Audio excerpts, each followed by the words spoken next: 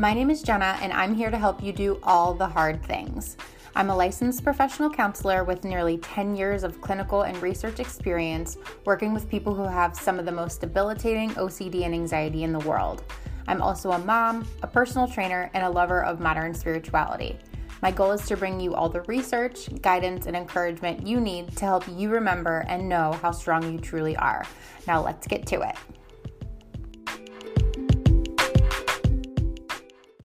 Look, Bumble knows you're exhausted by dating. All the, must not take yourself too seriously, and 6'1" since that matters, and what do I even say other than, hey? Well, that's why they're introducing an all-new Bumble, with exciting features to make compatibility easier, starting the chat better, and dating safer. They've changed, so you don't have to. Download the new Bumble now. I am raging right now. You guys, if you were on my Instagram like 5 minutes before I am posting this, then you know that I already recorded this freaking episode. And when I went to go and listen to it, to edit it, I realized that my son had at some point snuck in here and turned the echo option on my microphone all the way up. And the entire episode, which was like 30 minutes long at the time, was completely unlistenable. Like the echo was just insane and ridiculous, and you could barely even understand what I was saying. So 30 minutes down, 30 minutes of my life wasted. Yeah, so that's frustrating. But we're going to roll with it. It is what it is, radical acceptance, right? Had my little pity party, and I'm back to it because I know if I don't do this now, I'm never going to.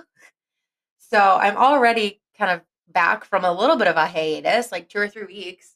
I feel like I just needed some time to commit myself to my new role at NoCD. And again, if you haven't heard any of my previous ads about it or know about it yourself, then NoCD is an OCD treatment platform on mobile. So we're available in all 50 states. It's where you can go if you have OCD or if you want to potentially get assessed for OCD and if you want the treatment for it. So if you're a therapist, definitely keep NoCD in mind as far as outpatient goes for a referral source. And if you're somebody who's out there struggling or if you know someone who's struggling, then keep NoCD in mind. To get started, all you need to do is go to www.treatmyocd.com and do the free 15-minute phone call. So like I said, I've been really dedicating myself to that role. I've been trying to just give it my all and, get really adjusted there. And so far I love it. So I think now I'm kind of adjusted to everything. And I feel like I can take a step back now and refocus on other things that I love, like my podcast. So it's been a while, but today we're going to talk about, for the second time, we're going to talk about the different levels of care for mental health treatment. So I am going to talk to you guys about the different kind of levels of care and what that looks like, what that means, how to know if you're struggling with that, if you're struggling to not make gains in a certain level of care, what options otherwise might be available to you. And I think this is important because for both therapists out there and for other people out there who are struggling to get the services or to access the services, I think a lot of times people believe mistakenly that there are kind of two options, that you're either having to go to this traditional outpatient therapy, which is what we think about traditionally for therapy 1 or 2 times a week, or you're in inpatient, which is what we probably all think about if we're thinking of someone who's quote unquote being hospitalized, right? So the reality is that those two exist, but they're on totally different ends of the spectrum, and there are lots of levels in between that. So there are lots of options out there to kind of accommodate and meet people where they're at as far as their needs go and as far as their level of impairment goes. So a lot of people, a lot of therapists, and a lot of clients don't know that these other options exist. So if you're struggling and outpatient, just the traditional 1 or 2 times a week isn't enough for you, it's not that you're going to have to, do this higher level of care that's necessarily inpatient. There are other options out there that are available. So I really wanted to get that information out there. And it's cool because At this point now, with everything under my belt, I've officially dipped my toes in at least in all these different areas at some point or another in my professional development. So, inpatient being the highest level of care, I worked there at Johns Hopkins during when I was an intern for my grad school. I worked at the Johns Hopkins Child and Adolescent Unit for inpatient. Residential, which is the next highest level of care underneath inpatient, I was at the Rogers Memorial Hospital, the OCD and Anxiety and Treatment Center. That's where you go there and you live pretty much 24/7. That's where I've been for the last 8 or so years. Underneath that is partial hospitalization programs or PHPs. You can think of those as kind of like full-time jobs. Next, under that would be intensive outpatient, which is IOP. And both IOP and PHP, I've kind of dipped my toes in at the Rogers Memorial Hospital, just when other people needed coverage or, when we had to kind of like float staff around. Um, and now that I'm at NoCD, I have officially been to outpatient. So I've been at all these different levels of care. And all these different levels of care exist for everything. So, this isn't just specific to OCD and anxiety, but there are general mental health partial hospitalization programs. There are residential substance use programs. So depends on really what you need and depends on what the difficulties are. And also, I should say, there are kids specific programs, there are adolescent specific programs, there are adult specific programs. There are also programs that are just specific to males and females. Different programs may focus on different types of treatment. So you really have to take all this into consideration, whether you're the client, whether you're looking for someone you care about, or whether you're the therapist. I can't tell you how many times I have been this close to referring someone somewhere, but upon further digging, I realized that they only took males. But when I needed services for a female. So you really have to do some digging. And I'll get into later on how to go about doing that digging and make sure that you're asking the right questions and just trying to get yourself or your client into the best level of care possible. So we're going to start first with the most basic level of care, which is outpatient. So again, this is the lowest level of care. This is what most of us probably think of when we think of therapy, and this is outpatient services. So this is going to be when you go to a therapist, usually in their office, although most of us now are providing teletherapy services. We usually work alone and not necessarily with a team. So sometimes, they might work in conjunction with a psychiatrist, especially if the therapist is associated kind of with a larger therapy firm. But if you're really just a private practice therapist and you're doing it on your own or you're seeing a private practice therapist, then this is more so you being outpatient. So you're really working by yourself. If you want other services or other members involved in your treatment, then you would have to refer out. Um, so you'd see a private practice or just an outpatient provider 1 or 2 times a week, usually in their office, like I said, or via tele due to the pandemic. And this is the lowest level of care. So if you are just starting out in therapy, you just need some adjustments made.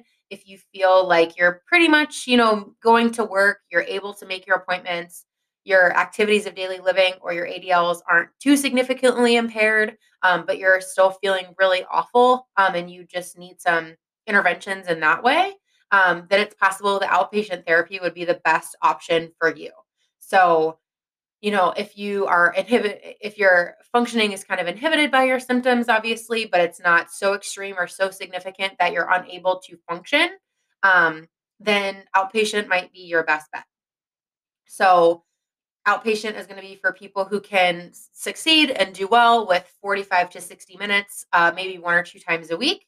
If you're feeling like you need, or a client that you're seeing needs more than that, that they just need more supervision, they need more guidance and feedback, or they just need more support in general, then the next highest level of care that someone could consider is intensive outpatient.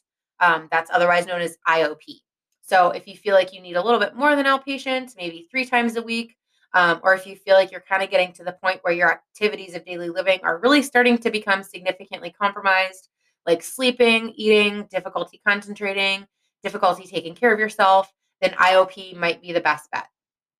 I also think IOP is really it's a good indicator that someone needs IOP when they're not, able to maintain gains at outpatient level.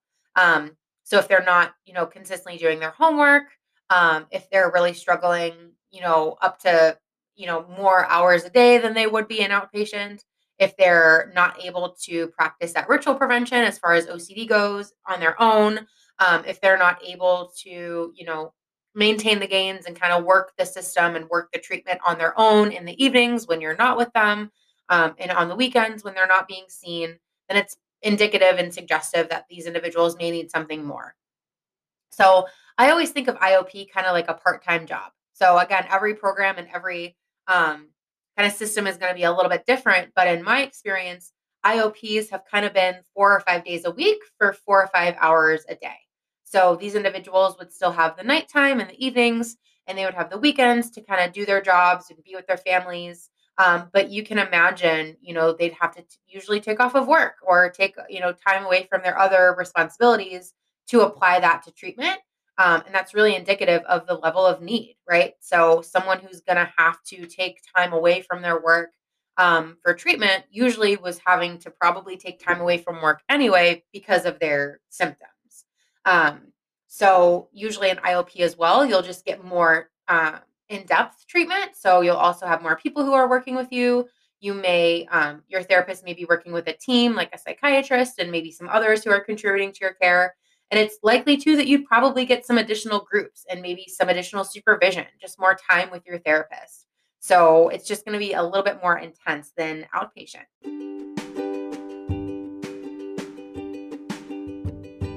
I've often said that one of my favorite go to self care routines is to get my nails done.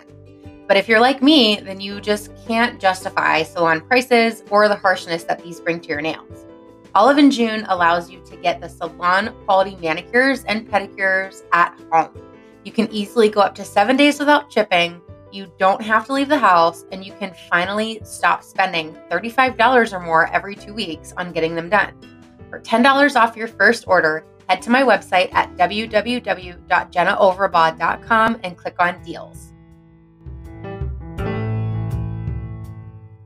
And the next level of care, even above and beyond that, would be partial hospitalization programs or PHPs.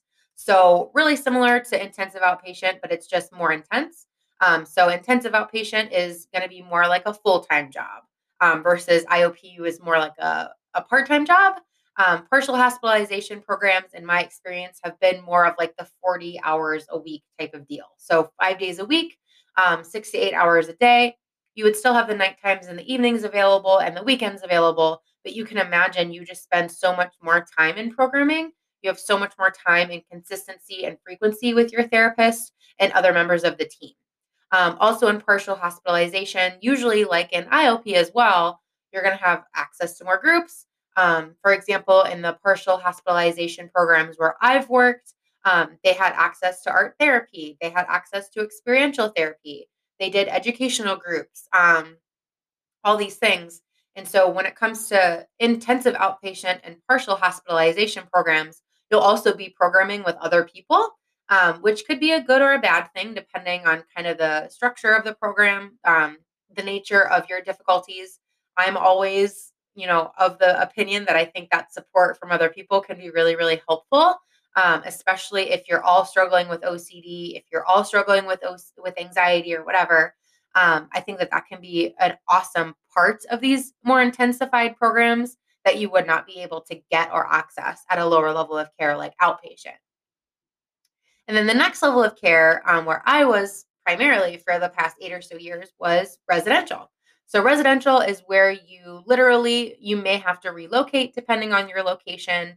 And you'll live there for 24/7, 24 hours a day, 7 days a week, depending on how long the program is. Every program may be a little different, but where I was, it was 45 to 60 days. Obviously, certain factors contribute to that length of stay. So someone's insurance, someone's financial situation, whether they're meeting their gains or they're not meeting their gains. Um, and so yeah, it just really depends on kind of how long you're there. Some programs have a strict cutoff of 30 days and that's it. Sometimes it's more determined by whether you're maintaining goals and all those things. But yeah, residential is going to be where you're there all the time. You're there the entire day, the entire evening. Of course, you're able to kind of leave. These programs are usually like voluntary, like you could leave. It's not like inpatient where you're, there for safety and you're watched and supervised 100% of the time. Um, Residential, they could go for walks, they could go for outings before the pandemic, they could have visitors, so on and so forth. But you lived there. Like that was your residence for some time. You ate there, you did programming there, lots of groups, lots of group support and other types of support there too. Lots of people contributing to your treatment, as you can imagine, just being in such an intensified environment. Um, so really you're just getting saturated with this level of care. You're getting saturated and your ability, to absorb all of the treatment is really present in residential treatment settings. So residential, though, is going to be reserved for the people whose activities of daily living are really, really negatively impaired by their symptoms. So these are individuals who are not able to meet the activities of daily living that they need in order to take care of themselves. Um, Really big items of concern are usually interfered with. So, like food may be compromised, their eating may be compromised. Sleep is a big one. So if someone's sleep is really compromised, then they would benefit from having residential just because there are staff members on site 24/7. If people aren't benefiting at lower levels of care, then they would benefit potentially from residential. Um, and at all these levels of care, you could struggle to some degree with suicidal ideation. And so even at outpatient, you could struggle with suicidal ideation. You may have even had a plan or intent at some point. Um, but obviously, you can imagine that as you get higher and higher in the levels of care, these things become more and more of an issue, and these things are going to be more and more monitored. Um, and then, speaking of that, so then we have the highest level of care, which is inpatient. So, inpatient is unique in that it's not meant really as treatment as far as my experience has gone. It's more of like a stabilization state. So these individuals are really working to kind of just get you stabilized. Of course, there may be opportunities and groups and a therapist working with you to help you with things like coping skills and really just some really important educational information to set you up for the next level of care.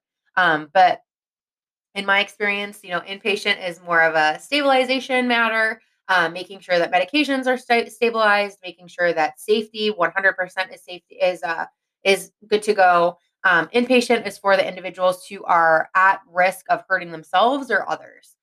So if we're really concerned as therapists about someone's ability to be safe, um, they're indicating some suicidal intent or a plan, or maybe they've even done something to harm themselves or others, then inpatient would be the level of care that would be referred to. But inpatient, again, is just more for stabilization purposes. And then the goal then would be hopefully to get them into a lower level of care. Maybe if residential was available and practical for that person, then they could do that step down. And with that said, that drop down, that incremental step down is ideal. Research shows that that incremental step down is the best path forward for someone to maintain their gains long term. But of course, it's not always possible. So it would be ideal if they started an inpatient, then they would go down to residential, then go down to partial hospitalization, then go down to intensive outpatient, and then end at outpatient. Of course, that's not always possible. Sometimes logistical matters just get in the way, insurance gets in the way, access to care gets in the way. So there are lots of different factors there. And if that's possible for someone to kind of plan that in their treatment plan or kind of just envision that for yourself and try to make that happen, that is the best plan of action. Although that's not to say that it's required. So I've had tons of people go from residential to outpatient and still be able to maintain their successes. I think that there are just some factors that the therapist and that the client would have to keep in mind, knowing that it's not going to be that incremental step down, that you are jumping from a pretty high level of care to a pretty low level of care. So, residential to outpatient is a pretty big jump.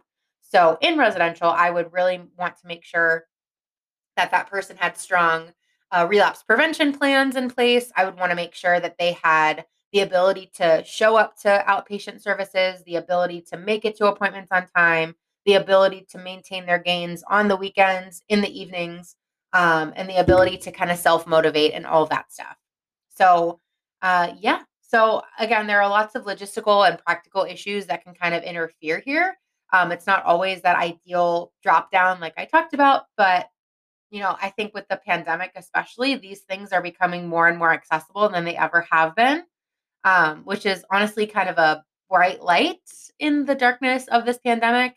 I've seen so many people benefit from IOP being able to go in a teletherapy setting, and they would not have otherwise been able to like relocate and go to those programs or drive 3 hours a day every day to be able to make it work. So yeah, my goal in this podcast is it was to just kind of get the information out there. Um, I think it. I think there are a lot of people out there who didn't realize that there are these kind of options out there. And biggest thing is if someone's not benefiting from the current level of care, and if there are clear barriers to them being able to do so, the biggest one to come to mind is if someone's not able to meet to get there on time, like if someone's rituals or anxiety or problems are getting in the way of them to be able to even show up to these appointments or contribute to these appointments in a meaningful way, then I think that's a really big indicator that they need something more. So I hope that this resonated with some of you. I hope that there were some new tidbits in here that maybe you weren't aware of.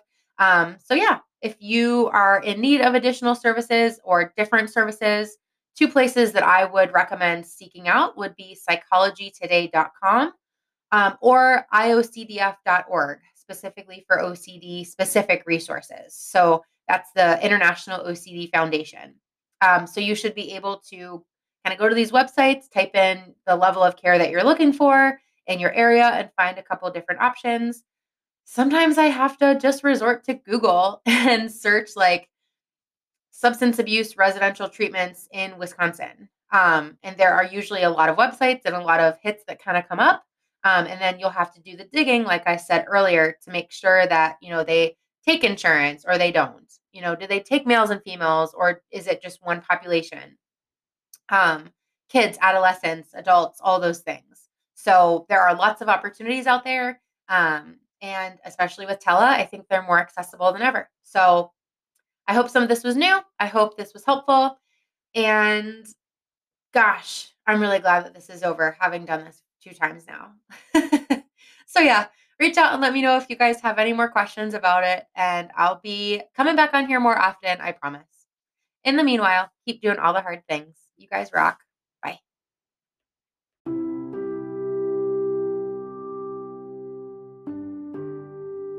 For more information and resources, head to my website at www.jennaoverbaugh.com. From there, you can sign up for my email newsletter so you can make sure that you are the most up to date about upcoming resources, podcast episodes, blogs, challenges, and more. Also, check me out on Instagram at jenna.overbaugh and tune into some other episodes here while you're at it. As always, if you have a free minute, it would mean the world to me if you could please subscribe and rate this podcast. Subscriptions and ratings help me keep the podcast going and help me spread the word to other people who need these resources and they otherwise may not get them. With that said, thank you guys so much for tuning in. I really love creating these episodes for you.